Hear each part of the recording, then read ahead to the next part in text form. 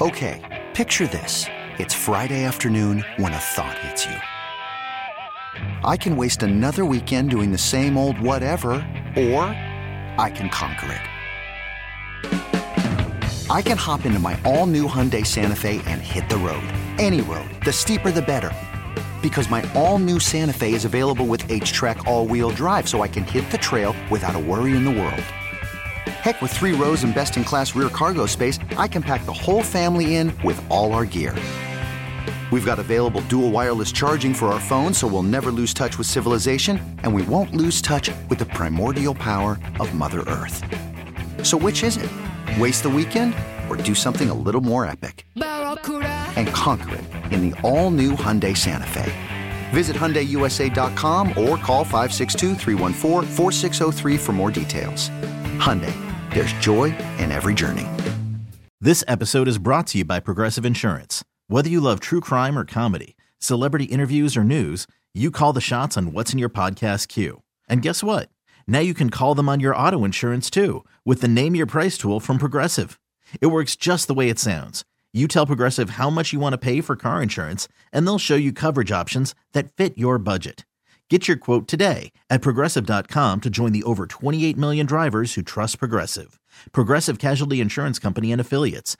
Price and coverage match limited by state law. The NFL Draft starts Thursday night. It is completely virtual this year because of the very serious pandemic that's going on right now. I got the Hall of Famer Ray Didinger to help preview the draft and all the different aspects associated with it.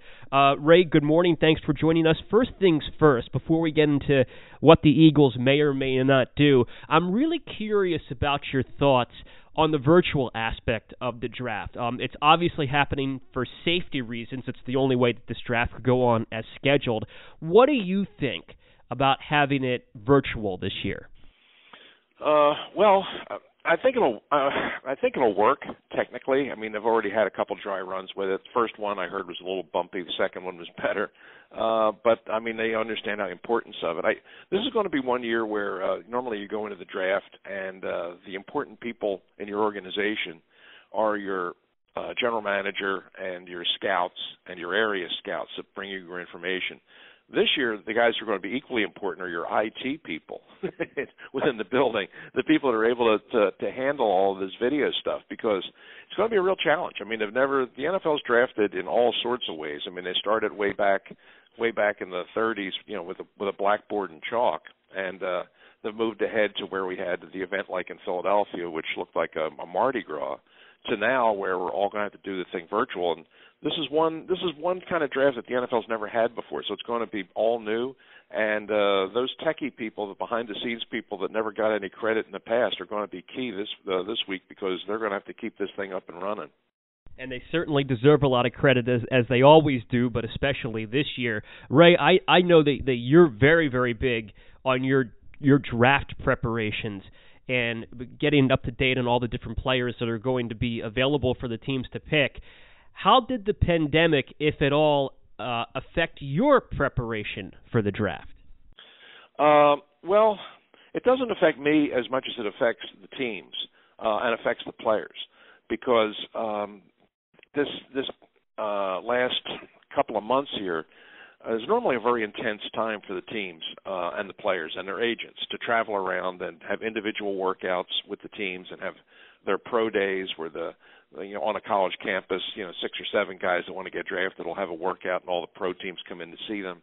So there's all that individual sort of hands-on evaluation that goes on that helps teams really sort of fill out their profiles of all these players and get a better feel for who they are and what they're capable of doing. We don't have any of that this year. There's been this lockdown now, so teams haven't been able to have the individual workouts. They haven't been able to bring guys in for that extra physical that they'd like to give them. So in a lot of respects, there's going to be a lot of void in terms of the knowledge that the teams have, and so this could be a draft where there's a lot of swings and misses because teams aren't going to have quite as much information going into it. I think it's going to be weighted heavily towards guys who were seniors as opposed to underclassmen, because one of the last opportunities the pro teams had to evaluate these guys was the Senior Bowl. when they have that big All-Star game in Mobile, Alabama, and they bring all the best seniors in, and they have a week of practice, and then they play a game. All the pro teams are there, and they get to interview the guys and evaluate them. But that's only available to the seniors. It's not available to the underclassmen. So the underclassmen didn't have that opportunity. It's also going to be very heavily weighted to the guys who went to the combine because the pro teams got to evaluate them. But not every player goes to the combine, so there are a lot of guys that didn't. And in the past, you see a lot of guys get drafted who weren't combine players, but teams, they found them at pro days, they found them at individual workouts, they brought guys in. Well, you didn't have that now. So if you were an underclassman who declared and you came out and you didn't get invited to the combine, there's a really good chance, even if you're a pretty good player, that you're not going to get drafted because the pro teams haven't had the opportunity to evaluate you. And I guess another aspect, Ray, where that may be affected is getting to know a player personally. Now, there are still technological ways that a team can get to know a player, Zoom, go to meeting, FaceTime, and stuff like that. But meeting somebody in person can also be different. How much do you think that getting to know a player personally is going to be affected by the limitations that were brought on this year? Certainly limited. I know that the agents that represent the players, have done a lot of work in terms of getting their guys out there in a virtual way. They've been putting together reels and putting them up on sending them to teams where they've simulated an individual workout, where they've put their player through an individual workout on a field, in a gym, and where they've had a guy sit down and do a tape in terms of where he does sort of an interview. And the agents have been sending those around to the teams just so they have a little more information. I think the teams have had some hookups with some individual players where they've been able to interview them. It varies from team to team. I mean, it varies from coach to coach. Some guys put a lot of stock in that. Some guys really put a lot of stock in I need to sit across from a guy. I need to look him in the eye. I need to shake his hand kind of thing. And then there are other coaches that don't think, these guys are all rehearsed. They've practiced all their lines. They just come in and it's just like they've been handed a script. So I don't really feel like I get a good feel for them. It varies from case to case. Some coaches really believe in it. Some coaches don't think it's that important. But the one thing that doesn't change, and the one thing that is out there and never lies, is the college tape. It's there for everybody. And I've always felt that's the truest measure of a player, is just go back and get his tape from college and just watch him play. Don't worry about him running in and out of cones. Don't worry about his vertical leap. Don't worry about how many times he can lift a barbell. Just go back and look at the tape and see how he played. That's what you're going to ask him to do when he comes in. That's what you're going to pay him to do, and that's all out there. So that's where your preparation is. And sometimes teams get so far away from that with all the high tech stuff now that they sometimes, I think, misplace their preparation with these guys, and they get further away from the tape and they get more into the analytics aspect of it. This year when the tape is all that you have to go on, really, some teams may wind up having a higher batting average in terms of picking players that can play than those that can't. Well, in the Eagles' case, they have 8 picks. They got the 21st overall Thursday night. They have the 53rd overall in the second round, 103rd overall in the third. They got 3 fourths, 1 fifth, 1 sixth. Now, we're recording this on Wednesday morning, a little bit over a day before the draft starts, and things can always change. But right now, Ray, where do you see the Eagles going with their 8 picks? What areas should they address? Wide receiver, for sure. I mean, that's where you should start, and they should come away with at least 2 of them, maybe even 3 of them. I mean, I think the need there is that great. They could also they're still thin in their backfield. Right now they've got Sanders and they've got Boston Scott, and that's about it in the backfield. So they probably could use a running back. And teams are always looking for, they certainly need linebackers. I mean, you look at their linebackers right now. If you look at their depth chart, if you look at their board right now, their starting linebackers are Nate Gary, T.J. Edwards, and Duke Riley. So they need linebackers too. I know we always talk about the fact that they don't draft them, they don't seem to value them, but you got to go get somebody. So I think linebacker as well. And then you're always looking for offensive linemen. Later in the draft, day 3 is a good day to go looking around for an offensive lineman who you think maybe he's not ready to play right now, but he's got ability, he's got potential, and with good coaching, we can develop him. You know, the Eagles' offensive line right now is pretty good. I mean, but it's got some age on it, and I think that what they might want to do is maybe on day 3 in one of those later picks, find themselves an offensive lineman that you're not counting on him to play this year, but you can bring him in and work with him for a year or so, and maybe by next year you'll be able to get him on the field. The first position you mentioned is wide receiver, and you noted that the Eagles could use more than one. Which wide receivers early in the draft do you like for the Eagles? Well, the one I've liked the most all along really is Henry Ruggs, who's the wide receiver, the very fleet wide receiver from University of Alabama. I think he's very good, and I think he'd be a perfect fit for the Eagles. Fastest guy in the draft, but he's not just, I mean, we've all seen fast receivers come out in the draft, and a lot of them don't make it because what they are is they're track guys. They run fast, but they're not really football players. The best part about Henry Ruggs is he's track fast, but he's also a football player, and he's got some size.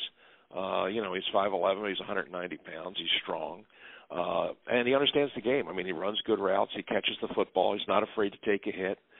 He can do all the things that you want a receiver to do, but he does them extremely fast. And he's very versatile. Move around the offense, can play in the backfield, run sweeps, double reverses, all those kinds of plays. I mean, the guy that I have compared him to, and I think it's a pretty good comparison actually, is Tyreek Hill, who's a dynamic player and helped the Kansas City Chiefs win a Super Bowl this year. Ruggs is almost the same size and has very much the same kind of skill set. And if anything, I think he has better hands. So I think he's the perfect guy. The only problem is the Eagles are sitting at 21, and I think it's very unlikely that Henry Ruggs gets to 21. So if the Eagles want him, they're probably going to have to make a trade to go up and get him. And that leads to my next question. When you look at your mock draft, your latest mock draft as of Wednesday morning, where do you see the Eagles going round 1? Who do you think they land with at 21, or do you see them making a move to get a player like Henry Ruggs? This is with no information. This is with no inside source or anything. This is just me sitting on the outside, looking at history and looking at the board. I think they're going to trade up. I do. I think they're going to trade up and get one of the receivers, one of the top 3 guys. I mean, my guy is Ruggs, but there's also Jerry Jeudy, who is his teammate at Alabama, and there's another really, really, in my mind, elite receiver is C.D. Lamb from Oklahoma. They're the 3 best. They're the 3 best wide receivers. It's a very good wide receiver draft. I mean, there's a lot of them, but they're the 3 best. And I just think the Eagles, given their need and the fact that they haven't done anything this offseason to address wide receiver, tells me that that's where they're going in this draft. They have to. They have no choice. And if they're going to go there, you might as well go there with the best people. Now, none of those 3 guys are going to get down to 21, so the Eagles are going to have to make a trade to go up and get them. But Howie Roseman has liked to do that. I mean, he's a trade-up kind of guy. I mean, in the last 5 years, they've traded up 3 times. So you take their propensity to move up and the obvious need that they have at that position and combine it with the quality that you have at that position. To me, that all those indicators are that I think the Eagles are going to make a trade and go up and get one of those 3 guys. I don't know who they like the best, but I like Ruggs. Oh, it should be very interesting when we're getting closer. We're only a little over a day away. Ray, the last question I have for you doesn't necessarily deal with the Eagles. It deals with the local prospects that are going to try to get drafted over the next few days later this week. In terms of local kids, whether they played at a local school like Temple or Penn State or Villanova even, or a local kid that grew up here but went elsewhere, which of the local prospects do you like for getting drafted this week? Well, I think that Matt Hennessy, the center from Temple, is a really good player, and even though teams don't draft centers high normally, I think that he's good enough that he's probably going to get drafted. I don't think probably the first round, but I think he'll probably get drafted on day 2, maybe as early as the second round, which is pretty good. And I think he's going to go to the NFL and have a really good career. DeAndre Swift is a local kid. Went to the University of Georgia, but he's from Philadelphia, and I mean he could even be a first round pick. I mean, the NFL doesn't generally draft running backs high, and they very often don't draft running backs in the first round. The history of the draft shows you that teams generally look for the running backs in round 2, round 3, because there's usually a lot of good ones there. And you look at the Eagles' own history there. I mean, Miles Sanders was a second-round pick. Shady McCoy was a second-round pick. Brian Westbrook was a third-round pick. Wilbert Montgomery was a sixth-round pick. So you don't have to go for a running back in the first round. In fact, most teams don't. But DeAndre Swift, if there is a running back taken in the first round, it's very likely going to be him. And he's on the smaller side. He's only like 5'8.5", 210 pounds. But he's really a good runner. I have him graded as the number 1 back in the draft, and it wouldn't surprise me if he's the top draft to come off the board. Ray, thank you so much for previewing the draft. We're going to talk to you Friday morning to recap everything. Really appreciate it, and look forward to chatting with you on Friday. Always a pleasure, David. I'll talk to you then. Hall of Famer Ray Didinger of WIP and NBC Sports Philadelphia. Okay, picture this. It's Friday afternoon when a thought hits you. I can waste another weekend doing the same old whatever, or I can conquer it. I can hop into my all-new Hyundai Santa Fe and hit the road. Any road. The steeper, the better. Because my all-new Santa Fe is available with H-Track all-wheel drive, so I can hit the trail without a worry in the world. Heck, with 3 rows and best-in-class rear cargo space, I can pack the whole family in with all our gear. We've got available dual wireless charging for our phones, so we'll never lose touch with civilization, and we won't lose touch with the primordial power of Mother Earth. So which is it? Waste the weekend or do something a little more epic? And conquer it in the all-new Hyundai Santa Fe.